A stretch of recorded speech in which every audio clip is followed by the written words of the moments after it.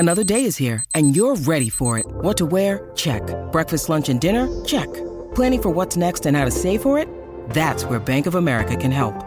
For your financial to-dos, Bank of America has experts ready to help get you closer to your goals.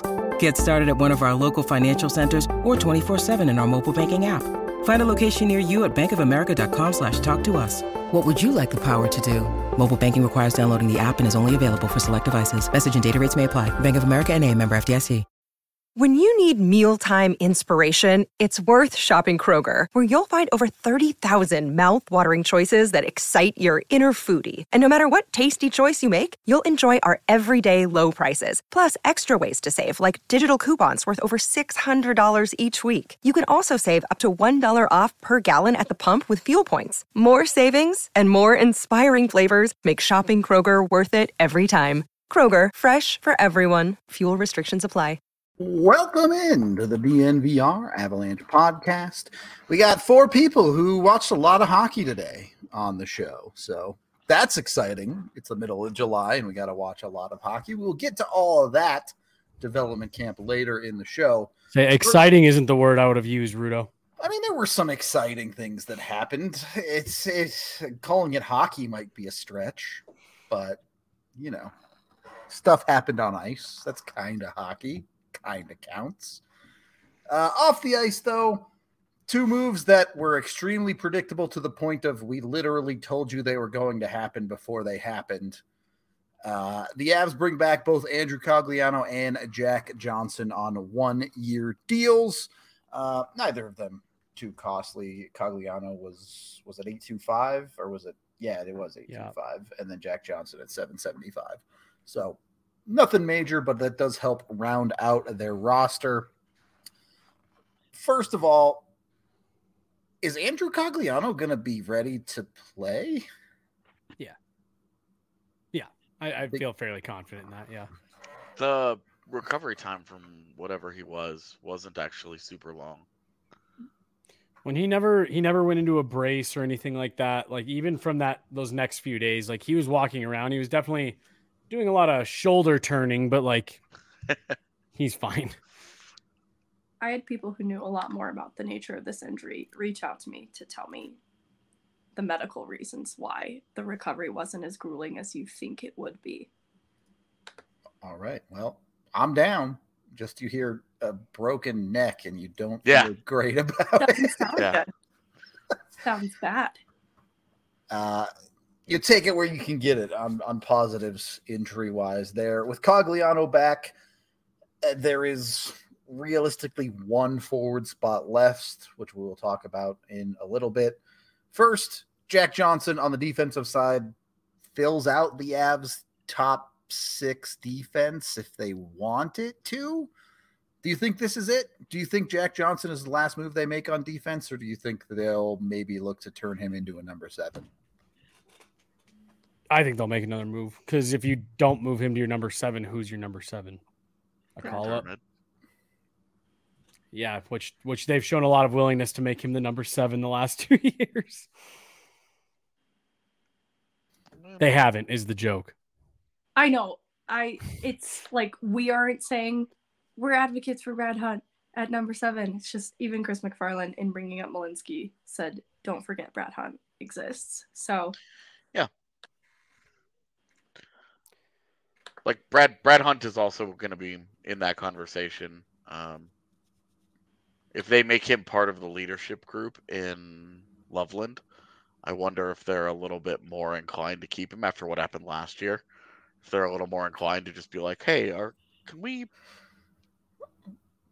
Don't spite claim our guys, please. Like we named leaders for this team. Can we have them be on this team, please? Give Keaton Middleton the C. If that'll keep him there, I mean... I give Keaton Middleton a lot of shit, but you have to give him a lot of credit. His game has taken a pretty substantial step forward in the last couple of seasons. It's right in alignment with England's game taking a step forward because they both profiled as such similar players, even in terms of how they've each improved and have become so much more reliable for their teams. And Graves before that, like They're taking these like 25-year-old guys who haven't worked out elsewhere and starting to churn NHLers out of them, and it's like, what's happening here? Magic development. It's crazy.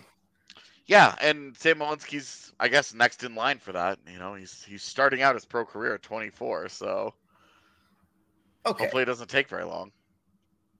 So Jesse answered the question. Do you guys think that they will make another move on defense, or do you think they will run into the season this way? I think they're running this way because I think once they figure out Myers, once we hear the Ross Colton number, I feel like they're going to pursue another forward option. And I mean, if I had more money, like if they got more creative with the money, I would encourage them to pursue a defensive option there instead. But that's just what my hunch is presently. Okay. Yeah, so you're comfortable with Jack Johnson as a every night D? Yeah, bottom pair. Are you really? Yeah, as comfortable as I was with Eric Johnson. Perhaps right, who we all said they needed to move on from.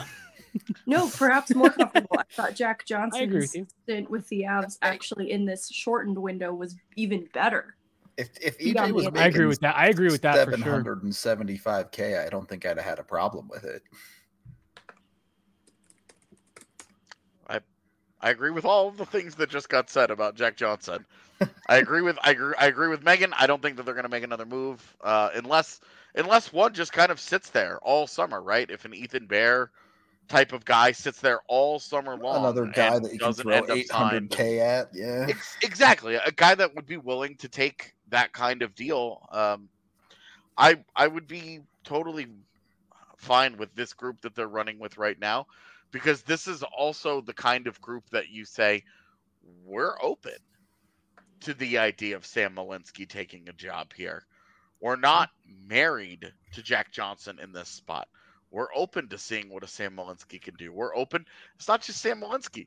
We're open to seeing what Gianni Fairbrother can do, who's healthy and who's a couple of years into his pro career and plays the left side and plays a hard-nosed, tough style that they're going to want. Out of that spot, which is kind of the opposite of Sam Malinsky. Like, I think Jack Johnson being that guy on opening night says, we're comfortable here. This is fine. This is really low end for this. We would like to get this to be better as the year goes on, but we wonder if that better might be able to come internally as well. And if you go out and spend $2 million on a guy right now, you kind of cut off any avenue of that potentially ever happening. I don't know that there's a guy right now that they view as even likely for that. But if they don't see a fit right there, they can kind of wait it out. Like, this is fine. If you start to get 3 or 4 injuries deep into it, yeah, you're going to have a serious problem. So, you know, that's my thing. I just don't think that they have enough depth to be done there. Yeah, I would agree, but if this is where they're taking their chance on shorting the roster is on 7th and 8th D, I would prefer for them to use the remaining money to try to go after another forward or two over getting another defender at the moment. So is this a if we need to, we can solve it at the trade deadline situation? Yeah. I mean, isn't this exactly what every cup contender does when they get to the deadline? They go, oh, our third pairing is not quite what we want it to be. And they go out and they get a guy. It's like classic, like, cup contender shit. Like, you can already see them going and getting Brendan Dillon off of Winnipeg if the Jets aren't a playoff team for 50% retained and a second or third round pick at the deadline. Like, it's like, or Dylan DeMello, like, it feels inevitable, right? Like, those are the exact archetypes that get moved every deadline to contenders who are like, hey, we're nibbling at this part of the roster. I just don't think they're going to wait that long. With the injury issues they had last year, comment just flashed across the screen. You missed so much time with Josh Manson. Jack Johnson's a little bit older. I just don't think they're going to roll the dice going into the season. I think they're going to add another guy. Excuse me. Even if it's an Andreas Anglin caliber guy, someone that doesn't need to play a role with the Eagles that they can just kind of have hang around. I just don't think they're going to wait until the trade deadline. What you're saying may still be true. They may do the Josh Manson thing where they go and add a guy like that to slide a guy down. I just can't imagine they're looking at the 6 they have right now with McDermott as a 7 saying, yeah, we're good on this until March. May not be March. I mean, it could be anytime before you were just saying at the deadline. Yeah. I'm just using that as the... Just have a perfect Calgary season where you have 60-man games lost across the whole roster. If that happens, yeah, all bets are off. I do want to get into this conversation about the forwards on the Avs too, and kind of the options they chose not to go with. But before we do, we are brought to you by Bird Dogs. Jesse, I know you were saying you own a couple of pairs from them. Super comfortable, right? So here's what I like about them. They're really comfortable, and I have a couple different pairs. I have one pair that is definitely a little bit like louder and crazy that I was actually wearing in Nashville. Crazy. If Anton we're out on shorts. Broadway. Yeah. But then I do have another pair that like they look like nice shorts. You know what I mean? Like they're very much comfortable. You got the liner in there and all that stuff, but they look like they're nice, like kind of, not that there's business casual shorts, but you know, you wear them on the golf course, things like that. They look nice. They're super comfortable. Hannah really likes them when I wear them because she's into the lighter color shorts and all that stuff. They got a bunch of fun colors. They got all different lengths. Like I got some that are a little bit shorter, but you can get them in longer. I actually have a pair of their pants, which are like a slacks style pant. They're super comfortable. You guys know I hate dress clothes. So anytime I can find something that's comfortable and looks nice and all that stuff, I'm all about it. So really, I don't have a ton of their stuff. I have a handful of their shorts and pants and stuff, and I love everything I have from there. So I was super excited when I saw this partner come through because I've had Bird Dogs for a few years, big fan of them, and I'm excited that we're going to have a nice little partnership with them because they're great, look great, feel great, and they also have a bunch of stuff that is like swimwear / casual wear, so you can go from the pool to out to brunch and you don't look like you're wearing a swimsuit out. It's great. Boom. Just like that. The way I've heard it described is that Bird Dogs do the exact same thing that Lululemon does, but they actually fit. Oh, okay, so I didn't want to like name drop another company while I was doing that, but I was gonna say they're very similar to Lululemon, things like that. Which I also have short. But yeah, there's a reason why I went with some Bird Dogs because that's the type of stuff that I wear. But yes, I would say very comparable to Lululemon. A little bit more fun. They all have the liner. Some much wider ranging color choices. But they're great. Great comparable. Go check them out at birddogs.com/DNVR or go there and enter the DNVR promo code to get a free Yeti style tumbler with your order. That's birddogs.com/DNVR or use the DNVR promo code. You won't want to take your Bird Dogs off, we promise. Also brought to you by the people over at Kind Love. Boy, I tell you, after day one of Dev Camp, I could use a turbo joint from Kind Love. Something to just take my mind off the universe. Look at that. After Dev Camp. I need you to bring that to Dev Camp tomorrow. I need to stay awake through Dev Camp. I can't smoke one before Dev Camp, all right? That's not happening. Kind Love has tons of amazing products, whether it be the turbo joints you mentioned, flower, vape, you name it. They've got you covered. They've been around since 2010, one of the oldest dispensaries in Colorado. So they know what they're doing, and their product is farm to dispensary all the way through. They grow their own stuff, and then they sell it to you. Their turbo core joints are the perfect thing. They're a little 100 milligram toothpick looking thing that you can just stick in anything, a joint, a cigarette. If you're a 18-year-old teenager still in high school, you could put it in a prime time. Not if you're 18. You have to be 21. You have to be 21. Yeah. Yep. Kids. Yep. Yes, kids. That is correct. I definitely never did drugs in high school. No kids allowed. Okay. Yeah. Do your drugs legally, obviously. But Kind Love, great at what they do. If you've never been, Trucks legally. go check them out. Not bad advice. No, it's wonderful life advice. Don't break the law. Don't drug traffic. I will say it's a lot easier once you turn 21 these days. You can go to Kind Love. That's an option for you. So you should. Go do it today. They have locations in Cherry Creek, or North Denver. Mentioned DNVR. This is going great. I know. I smoked too much Kind Love, so I'm struggling through it. You get an exclusive discount with mentioning DNVR at the store for 25% off all of their non-marked down products. You can also visit kindlove.com for their full extensive menu and online ordering. Okay, so the forward conversation.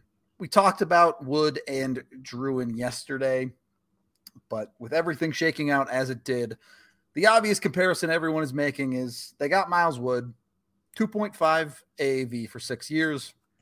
They don't get Evan Rodriguez, $3 million for 4 years. He goes to Florida. Two questions here. One, do you think the Avs had that offer on the table for Erod? And two, if you had to pick, would you have rather had Erod or Wood? Well, it's hard to say that right now because we know what Evan Rodriguez is. So like the knee jerk is like Evan Rodriguez, but we just don't. For me, we don't know enough of how Miles Wood is going to fit here. We talked to him today. He seems excited to be here. He said that he went out into the market looking for term, specifically called out the fact that there was a bunch of 1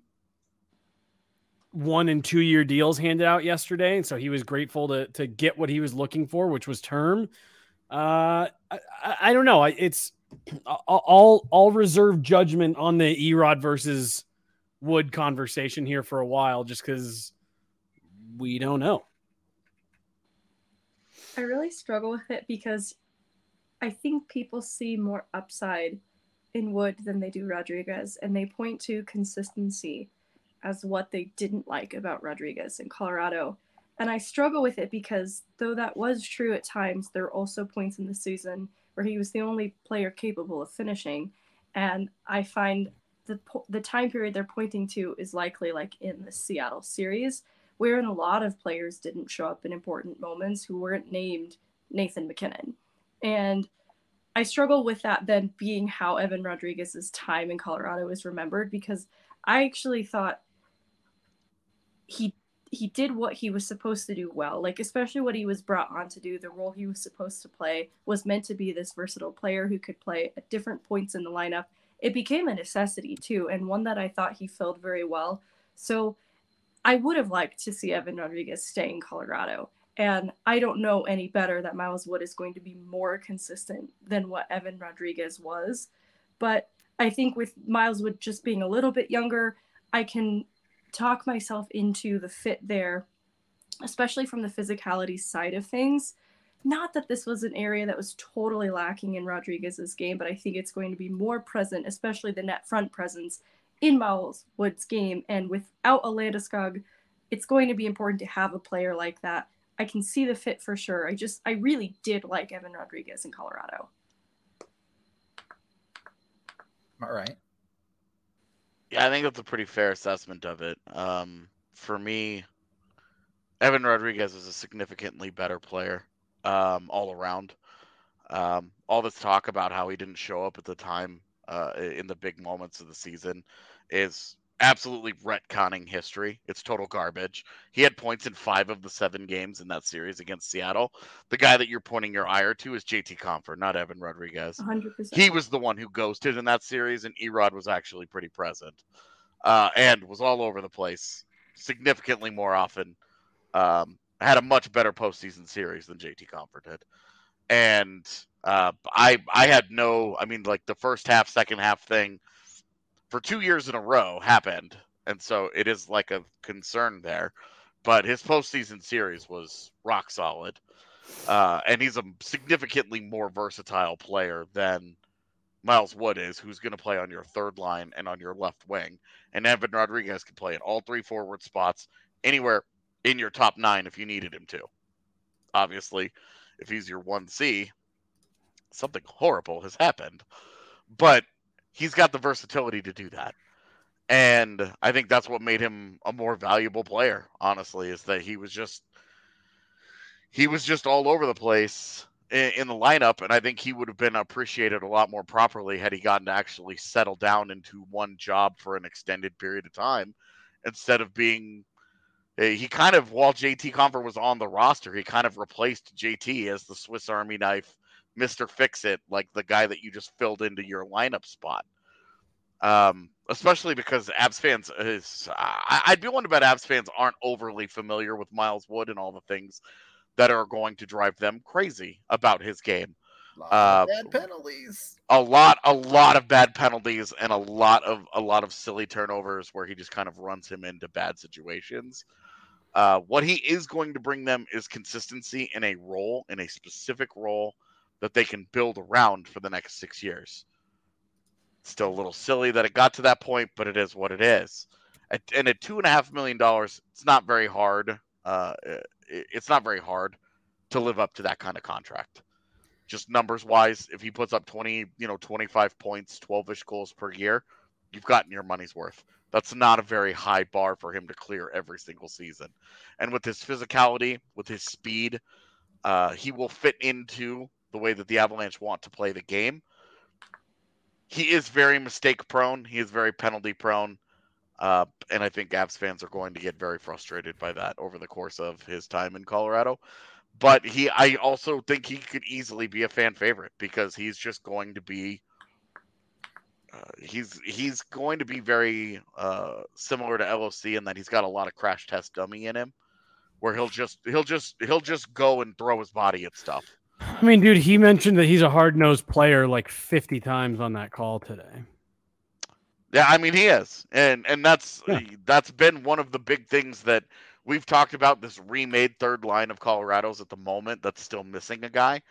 But when you look at Miles Wood and Ross Colton and putting them together, the one thing that you did is you upped the physicality, you upped the forechecking, and you upped the general competitive level that they're going to play at, while also having an element of skill instead of last year when Cogliano and LOC were your essential third line for most of the season and just didn't bring any offense. They were physical and they played hard and you appreciated all that they were, but they didn't score nearly consistently enough.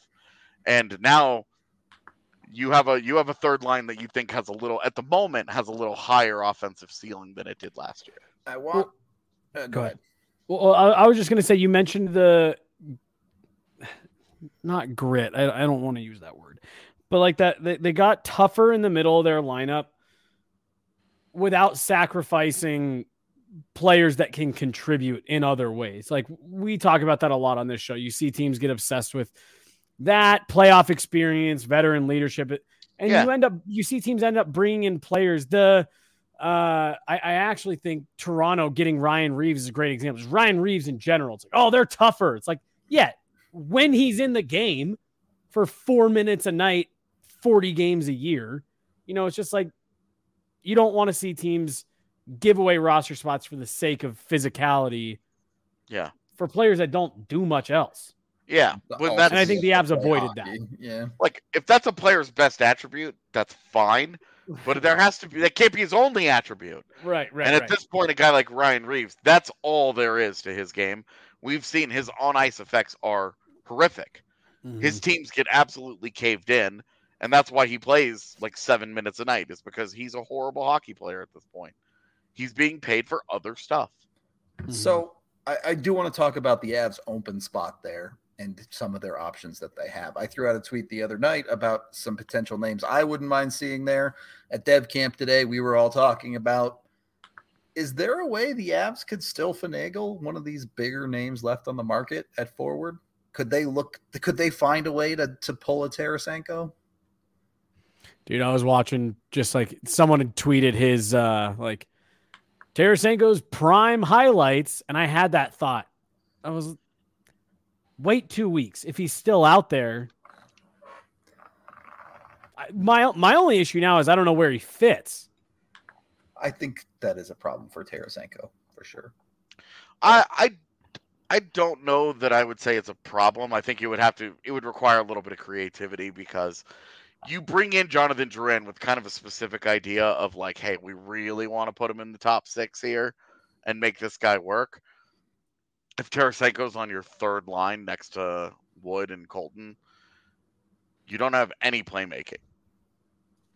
Like, yeah, Tarasenko has to create his own shot, otherwise he's not shooting pucks. Because the two guys that he's playing with aren't going to get it to him.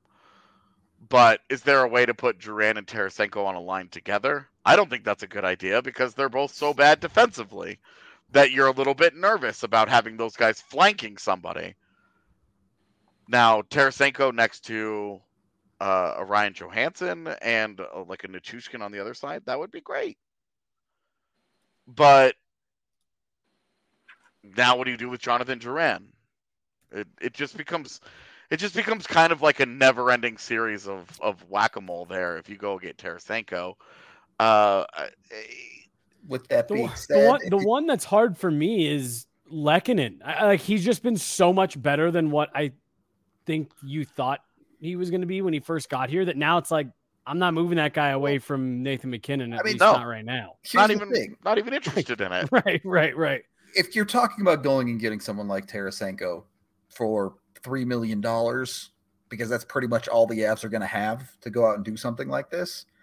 You're talking about a guy who had 50 points last year for $3 million. The year before that, he was a 30-goal guy with 80 points. Yeah.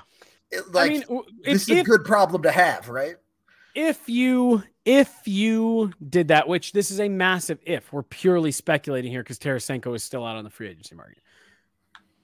Could you do something like Mikko at center and drop Ryan Johansson to your third line and run Val, Mikko, Tarasenko behind Lehkonen, McKinnon, Drouin, at least to start and see what you have? Or is that just you're getting too fancy with it? Yeah.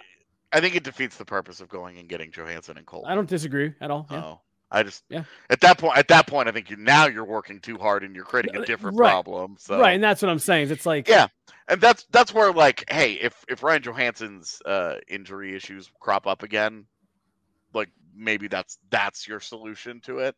Mm-hmm. But assuming health in the start of training camp, there's almost just no like obvious spot for it. And for the comments on the board right now about a contingency plan for Drouin sucking, the one thing I have been reiterating over and over and over again, Drouin has not been a bad player. The issue with him in the last 4 years has been health. So if you want to have a contingency plan for him not being healthy, we'll call it availability. Yes. Yeah. Sure. I mean, I think it qualifies as health, but sure. But I mean, like, I'm not worried about Jonathan Drouin. If he's on the ice, I'm not worried about him being like a bad player for this team. I'm just worried about his availability. Jonathan Drouin has been on a 40-point pace every season of his career. So, his defense is going to have to pick up for Jared Medrin to play him as a top 6 player long term. He's just going to have to get better. He's going to have to get more dedicated in that spot. Also, if you go and look at his career, before his entire life away from hockey completely fell apart, he had moments where he was okay. Like he had years where he was passable defensively. As long as he's just not like one of the league's worst defensive wings, it's fine. Like and at 825, we're seriously the bar for that guy to clear to be worth his contract is just outrageously low. Yeah, I agree with that. So, Megan, but no, when we talk. Sorry, go ahead. I was just going to ask Megan if she thinks they can make it work with a bigger piece, or if it's the reality is the Avs probably need to target more of a real third line player with that last forward spot.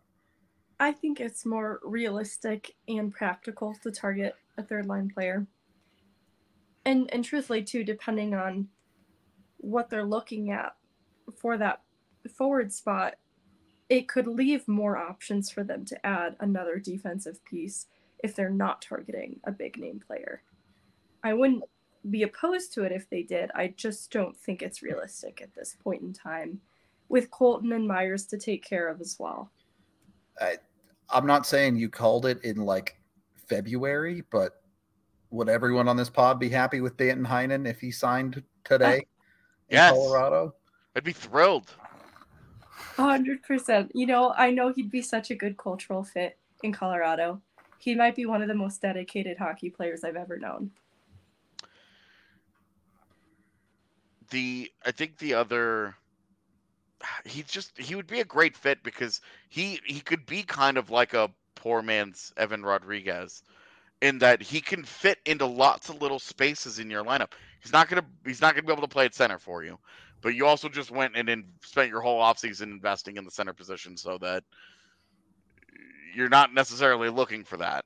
But Dan Heinen would be such a good fit that this is where he is. Like we could plug him into whatever thing the Avs need on that given day. A guy gets hurt, Danton Heinen is your answer.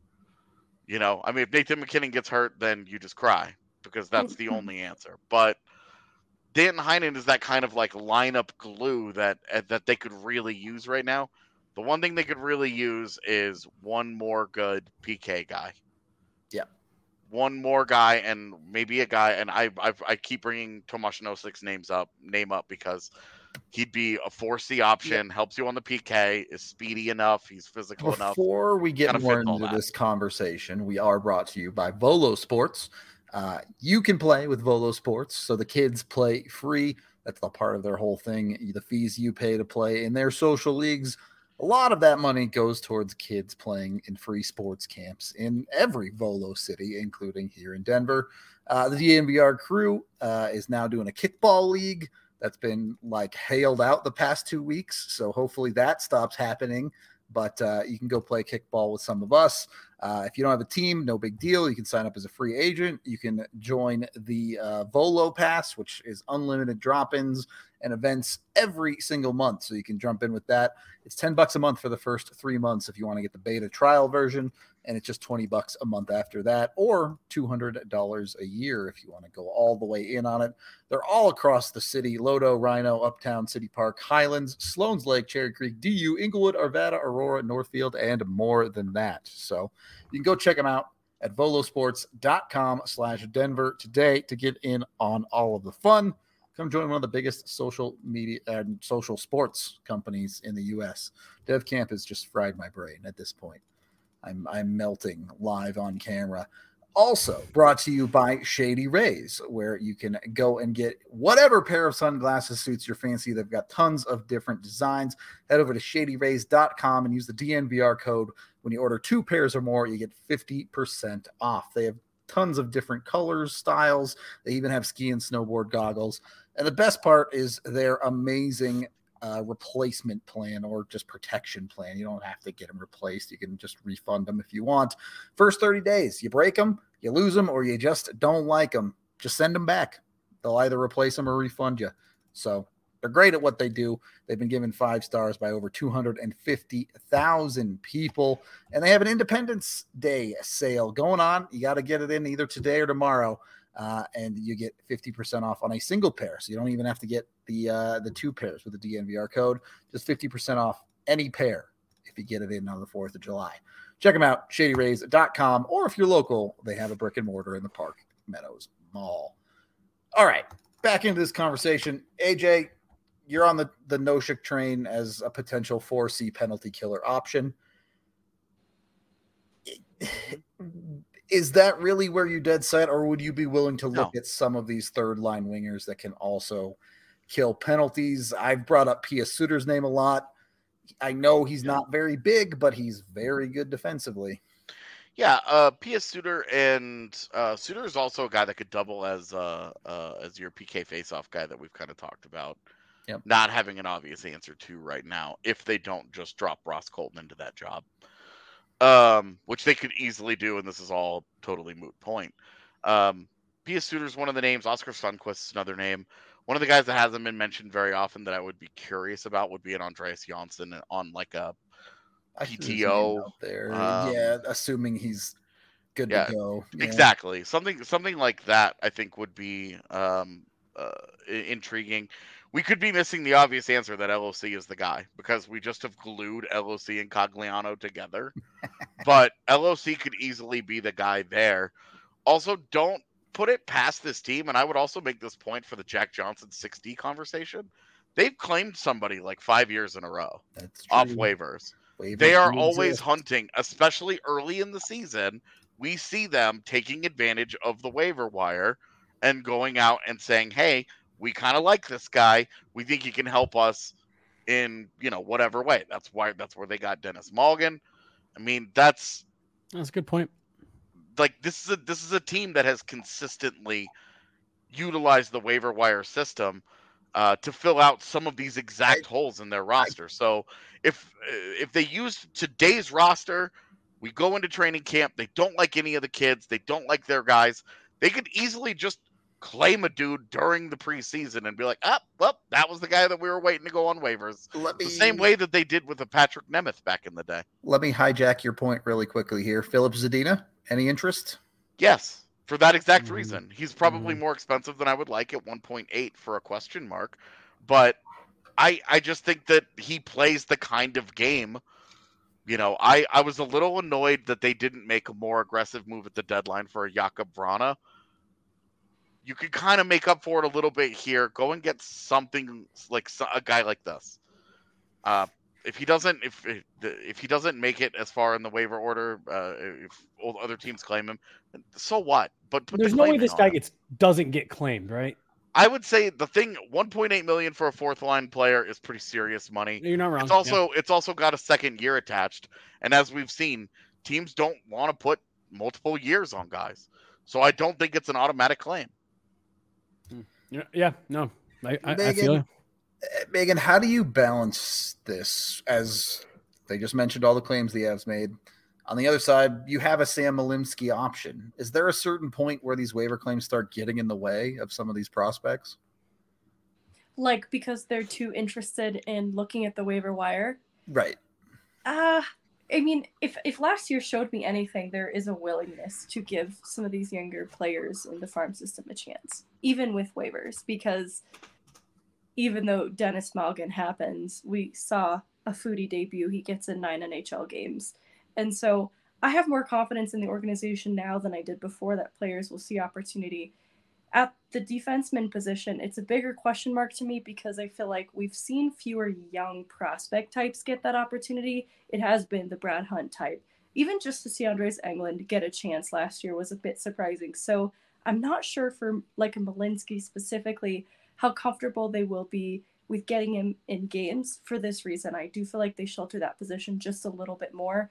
Even when we saw the Justin Barron debut, it was under dire circumstances. But I look at some of the balance being what they have to do with players that they are sending through waivers, because they lost Lucas Sedlak in this same way at the start of, and that's where I really see the balance coming into play, is making some hard decisions coming out of camp about who it is that they want to keep, perhaps based around this. And so this could mean then some of these younger players, because they trade them all. No, don't and get Danton Heinen. I don't know. Yeah, exactly. No, but like, especially some of the players who have waiver exemption that can get up and down more easily. I see that being somewhat of an advantage to their opportunities, but it might come at the expense of some of these older players. Like, I'm trying to think of who it would be. It would be like a Chris Wagner type that they might be hanging on to coming out of camp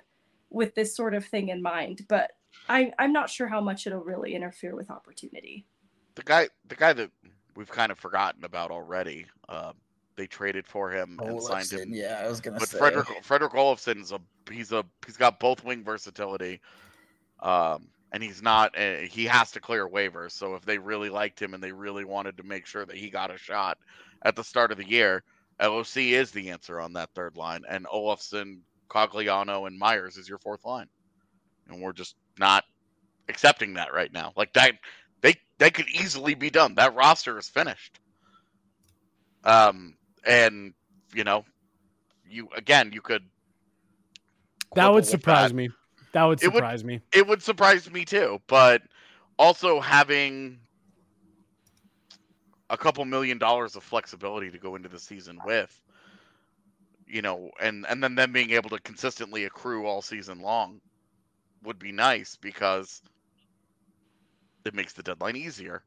It opens up an option for a $9 million player or some shit if one of them is going to get traded and you're trying to half a salary, whatever scenario you want to envision. It's added flexibility. If you don't there's nothing that says they have to spend all that money right now.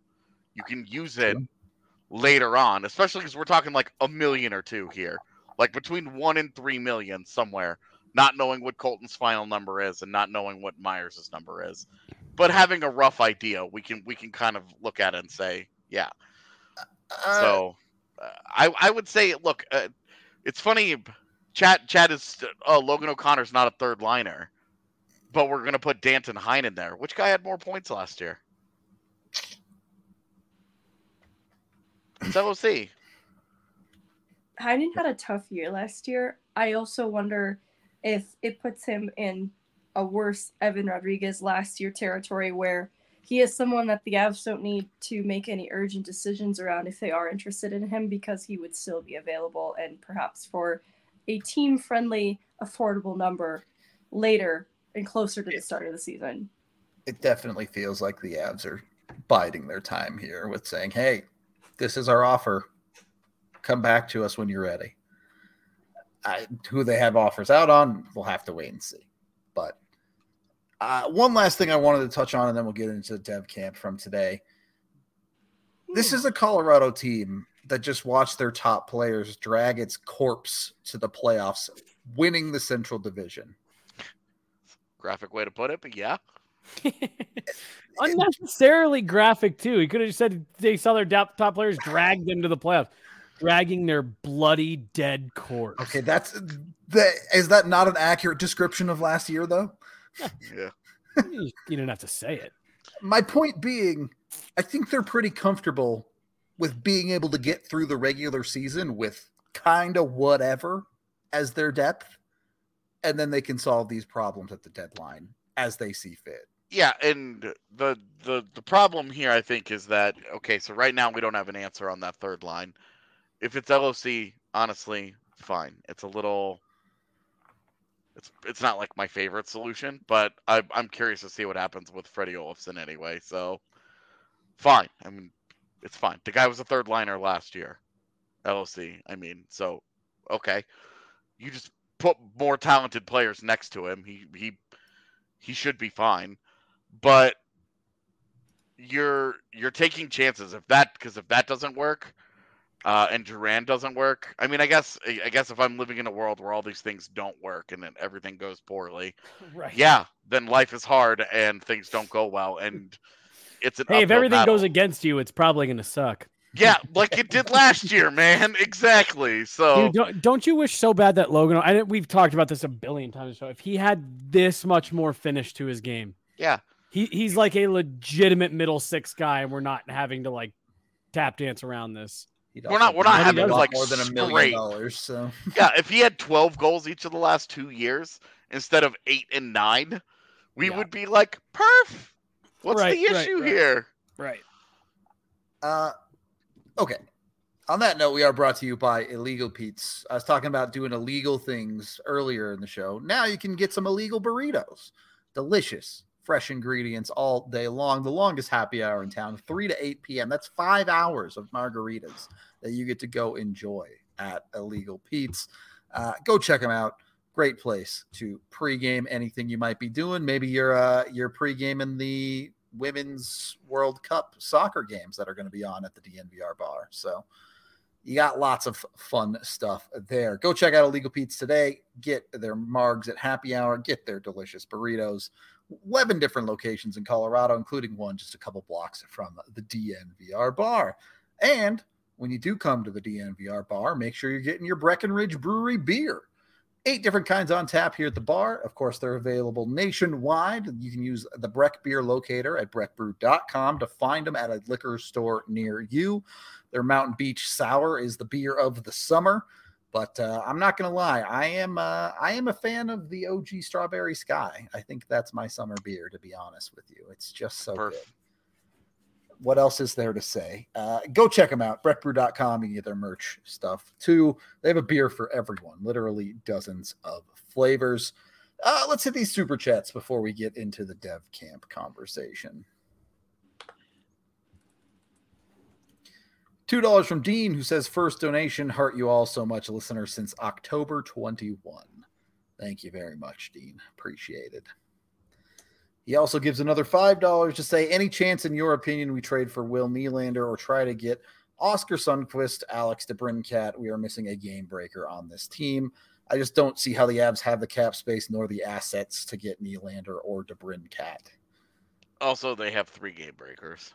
The McKinnon, Rantanen, and Makar do exist. I was going to say, on any given night, you could argue the Avs have like 3 top 15 players in the league. I think on most nights, yeah.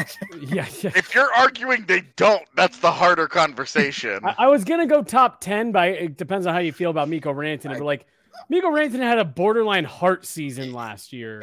And forget Mikko. You drop Mikko, and they have 2 top 5 players in the league. Top 3, depending on the night.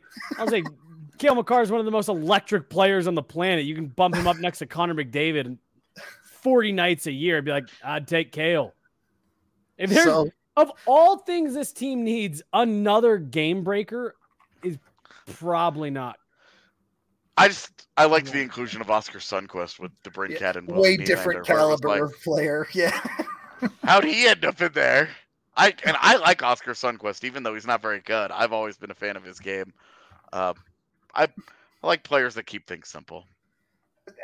A player that actually might make a little bit more sense for Colorado to look at with their current opening.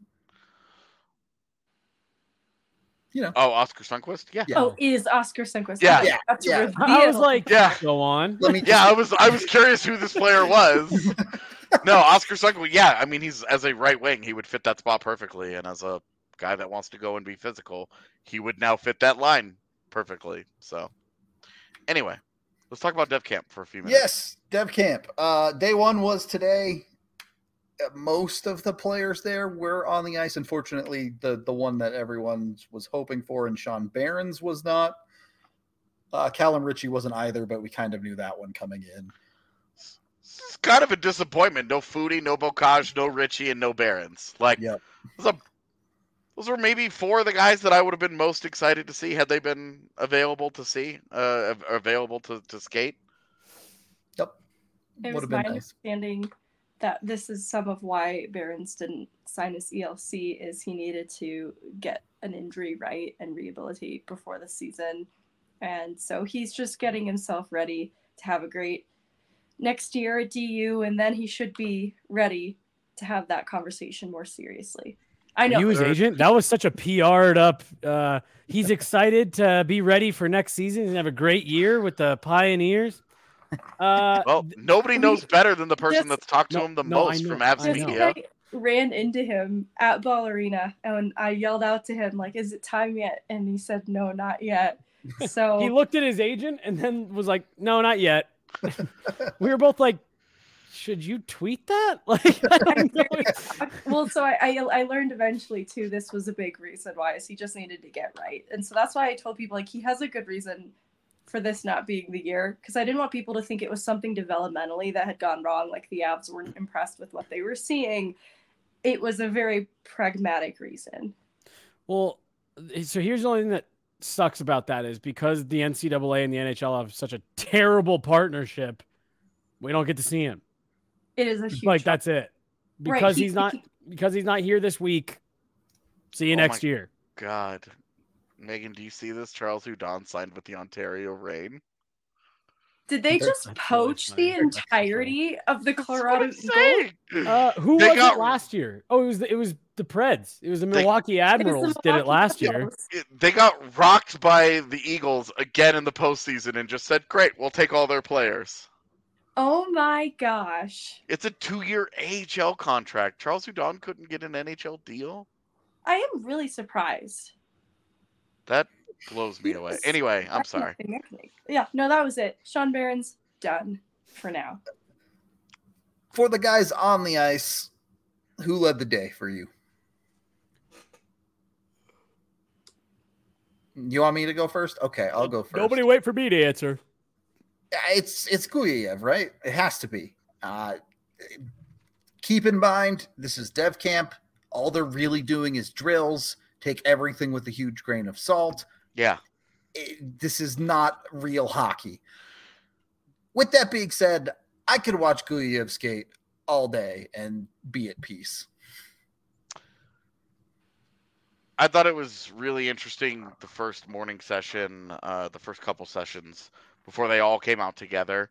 I thought that the runaway standout, there was one guy in my mind who was way above everybody else, and that was Jeremy Hansel. I thought his size really jumped off the ice to me. He was so smooth in his skating. Anytime they gave him a puck to handle, it looked like it went fine. Like there wasn't a lot of that today. His lateral movement, the four-way mobility was on display. And it just looked smooth, and I really liked that. And then the last session started with the entire team, which included Mikhail Guyayev, and boy, is there a difference in that kind of skating. Like you're looking at what I thought in terms of Hanselov. I thought he did everything at a really high level. I really liked it. And then Guyayev gets on the ice and you just go, the water. Yeah. Oh, okay.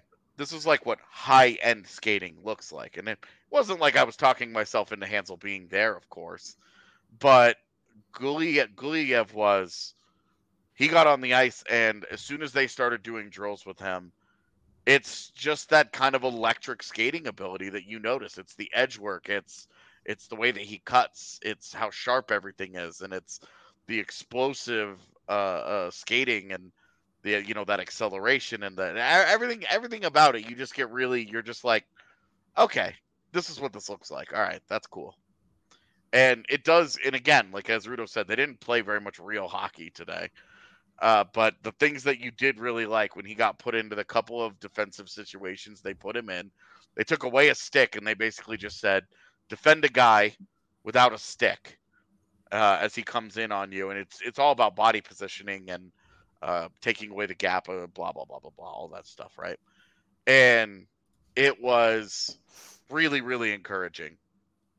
I thought both Hansel and Guyayev handled that drill really, really well. So I'm... We'll probably talk about John Gibson at the end of the week, chat, not in today's show.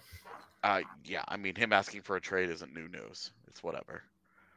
So I would say those two guys were the guys that I was certainly actually like legitimately excited about today. Megan, anyone you want to add, or those two your top as well? I wanted to emphasize Hansel because of his size by comparison, especially impressed me. Yeah. With Guyayev too, though, he bills is a little bit more compact. The skating absolutely was a standout among all his peers, and I want to give him credit for that.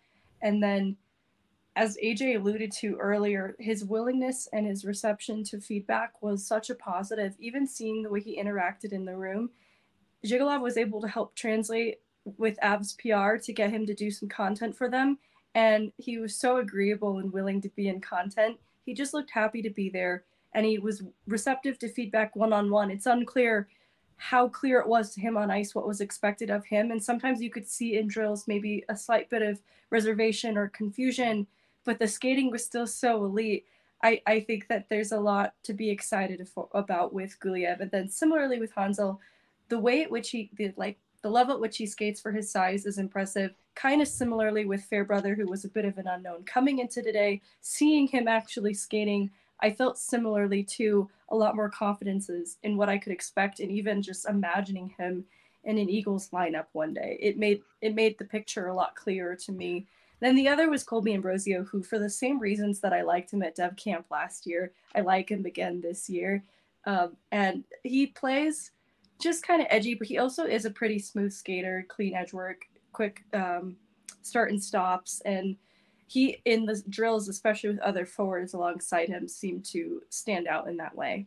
So the thing I liked about Ambrosio today was the polish in an organization that has just gotten rid of a lot of their polish that had been in these dev camps for a while. The Martin Couts, the Shane Bowerses of the world. Yep. Ambrosio was the guy there for me today that was like, he's doing a lot of those little things right. A lot of the small stuff that you have to do right to make it to that next level of hockey.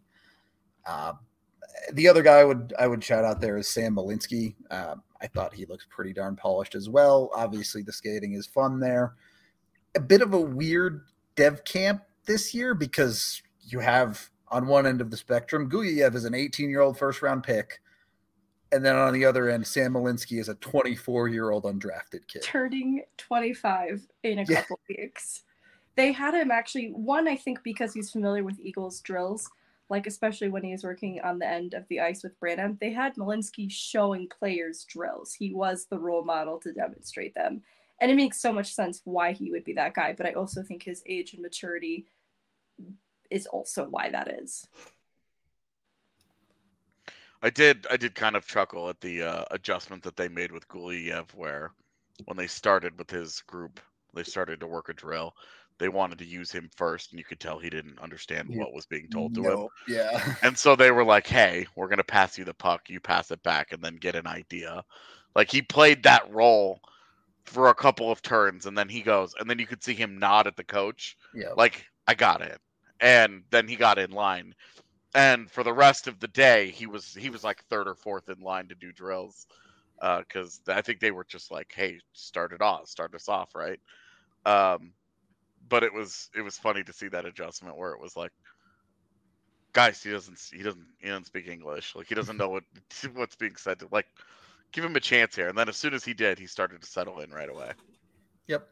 $2 more from Dean, who says last super chat, never been able to. Y'all the best. Much love, Dean. Appreciate it.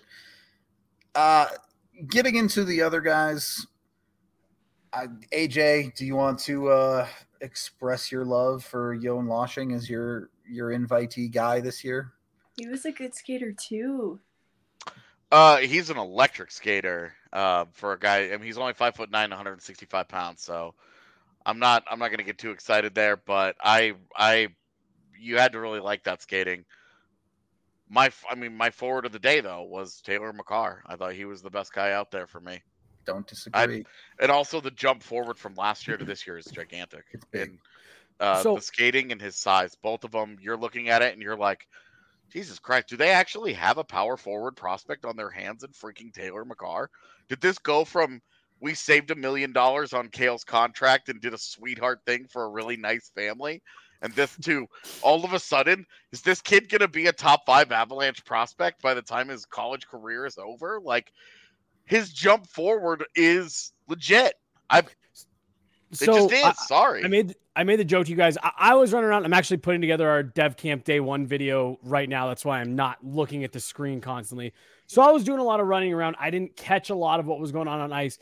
But AJ, what you just called out about what I noticed with Taylor McCarr was he seemed way more confident. Like, I feel like in Dev Camps past, like, it's been like, oh, I'm Cale McCarr's little brother. Like, yeah, he seemed very confident. He looked bigger. Am I seeing that right? Like, has he grown? He's bigger for sure. He looks like he definitely took that strength program at UMass seriously. I mean, dude, like he looks bigger. I mean, just from, like you said, when the first Dev Camp he was at, it was like, oh, that was a nice thing for the Avs to do. Like, but now, I mean, he looks like a legitimate prospect. And to be honest, it follows the track that he had, where he was really slow to develop in the AJHL. Mm-hmm. It didn't look like there was a lot there, and then by the end of it, the Avs were like, "Look, like he was a draftable prospect. It's fine." All the other teams were like, he told us after that that his goal is to turn pro. To turn pro at some point is what he's got his sights set on. And again, even not being able to focus terribly hard on him today, he looks like he's at bare minimum starting to trend in that direction. He really... Sorry, go ahead. I was going to say, it's a stark contrast from what I remember of his Dev Camp last year. He's a much better handler. like the skating is maybe where I saw more room for improvement last year, and still remains like slightly a concern, but he has to be down low, especially for his size, keeping into account that he did get bigger, but like in the right ways, not just bigger, clunkier. So I think there's some adjustment that's happening in that way too. But he's working at it hard. He's talking with Brian Wilsey every week in UMass and breaking down video. And so the line of communication that he has with the Avs staff is so open and constant that I think they have hope to turn him into a pro player. Now, at what level that actually ends up being, of course, remains to be seen. But I think there's a serious commitment into getting something out of Taylor McCarr. I would also say, just because the style of he would be a power forward prospect, these are also the guys who have the slowest burns because they have the most to figure out in terms of how to be effective, how to use their size, but they also have to become better skaters because a lot of them are clunky skaters that are able to just get away with being more physically mature. That's not been the case with Taylor McCarr, where he's had to learn to be a power forward because he was just bigger naturally.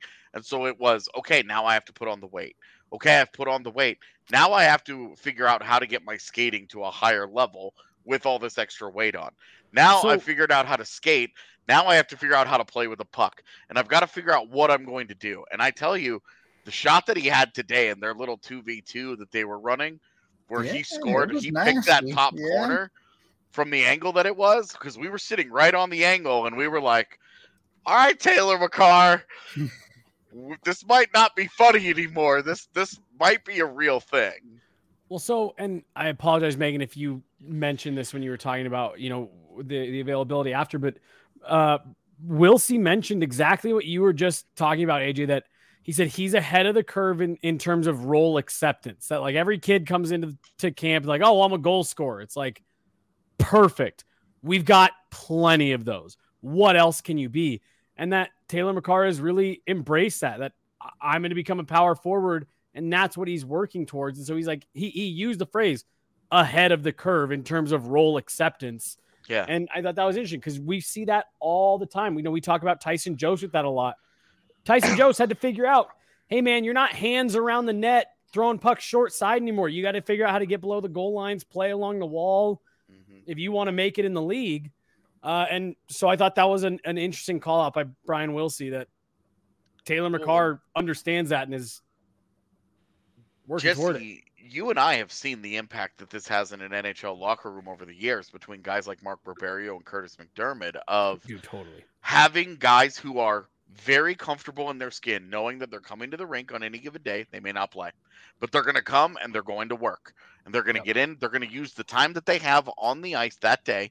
They're going to work, and they're going to try to get better. They're going to do everything that they can. They're going to do everything in their power to say, hey, coach, play me. And if it's good enough to get into the next game, then they'll do everything they can in that game to try and play the next one. But they understand who they are. They understand there isn't this like, oh, I deserve better. There isn't like this attitude about it. And Taylor McCarr apparently has that, because I've never talked to him. I don't know him. But apparently Brian Wilsey says he's ahead of the curve in role acceptance. That's what that means. Yeah. It's a guy that understands. He's comfortable in his own skin. He knows it. Sometimes it's even more important to know what you're not than what you are. Well, and it seems like if McCarr's goal is I'm playing pro hockey, at this point, man, I don't know that I really want to doubt that kid, because he has consistently, we're talking like 5 years in a row, has gotten better everywhere at whatever level he's been at. So two things. One, especially with the brother that he has, like that kid, he has every resource available. That is the best person you can be skating with in the summer. So like he's got that. But I just wanted to go back to what you're talking about. It's really easy to dunk on Curtis McDermott. We were doing it earlier in this show, and I know fans, but what you're talking about, AJ, is part of the reason why I think the Avs like keeping him around. On that cup run, he didn't play a minute. He didn't get in a single game on the 2022 Stanley Cup run. That dude was usually the second out for skate after Andrew Cogliano, and he would stay on for over an hour after the team was done. Just Curtis McDermott works his tail off every single day in the gym, on the ice, And those are guys the Avs like having around. So to your point, seeing Taylor McCarr kind of take to this, I mean, he's going to fit right in with that mentality. Okay. We do have to start wrapping up the show a little bit here. A handful of other prospects and draftees from the Avs were there. Chris Romaine was on the ice. Matt Steinberg. I'm forgetting someone, but I don't know who. Zhigalov was there. Yeah, that's Ivan Zhigalov was there. Sorry, I couldn't think of any other goalies because Cooper Black is 30 feet tall, and he's the only thing that I could see. Look, I don't think there's a ton to take. I thought Romaine's skating was super smooth, but again, this is Dev Camp. Don't take any of it too seriously. What will be interesting to see is the game they play Wednesday night. Maybe you could take an inch more from that. Still not a ton, but you'll get some game situations at least there. Is there anything else anyone wanted to touch on from Dev Camp? No? I think so. I just real quick, I know Megan mentioned it earlier, but really glad that Gianni Fairbrother is out there and healthy. Yeah. Had a really bad knee injury first week of October last year. Rudo and I were doing the timeline, and we were like, the fact that he's out there right now is actually pretty impressive given the nature of the injury. Because like you look at what Jamal Murray missed for the Nuggets with a similar injury, and 18 months, yeah. Right, and this is half of that, and he's out there right now. So that's a guy. I'm not going to get really hyped or anything. I'm just going to say, just keep the eyes on him. Keep him on the old radar for now. Sorry. No, go ahead. It's probably the worst time in the show to bring this up, but Woolsey shared a fun anecdote about one of the off-ice team building things that they did. It was this Shark Tank style game where the players got together and they had to come up with some kind of business pitch, and it sounded like they actually had to create a product using limited materials available to them. And then the Sharks that they pitched it to, one of them was Ozolinsh, and apparently he wanted to give all of his money to one of the ideas but wanted 80% of the profit, and it sounded really hilarious. Callum Ritchie said his group came up with this idea for coasters that float to carry your drink out on the lake. And it just sounds like this is a storyline we should be following this week to hear the rest of these pitches. Yeah, we should be in the locker room tomorrow asking all the players what their business ideas were. It sounded adorable and fun, and we should follow up on this. Sharks, I'm looking for an ELC for 20% of my business. Yeah. Can't believe Ozolinsh wants to keep 80%. What the? I guess Andre Pavel was a very compelling and confident speaker. I don't know what his pitch was, but there's a lot of homework to do here. We'll have to look into it on tomorrow's Dev Camp for y'all. Keep an eye out for Jesse's video coming out tonight for day one of Dev Camp. Hopefully be done soon. There you go. So maybe in the next couple hours here on YouTube. We will be off on the podcast tomorrow, so just keep that in mind. And we will be going in the evening after the scrimmage game on Wednesday. So it'll be Wednesday night the next time you see our faces. We hope y'all enjoyed the show today, and until the next one, we will talk to you later.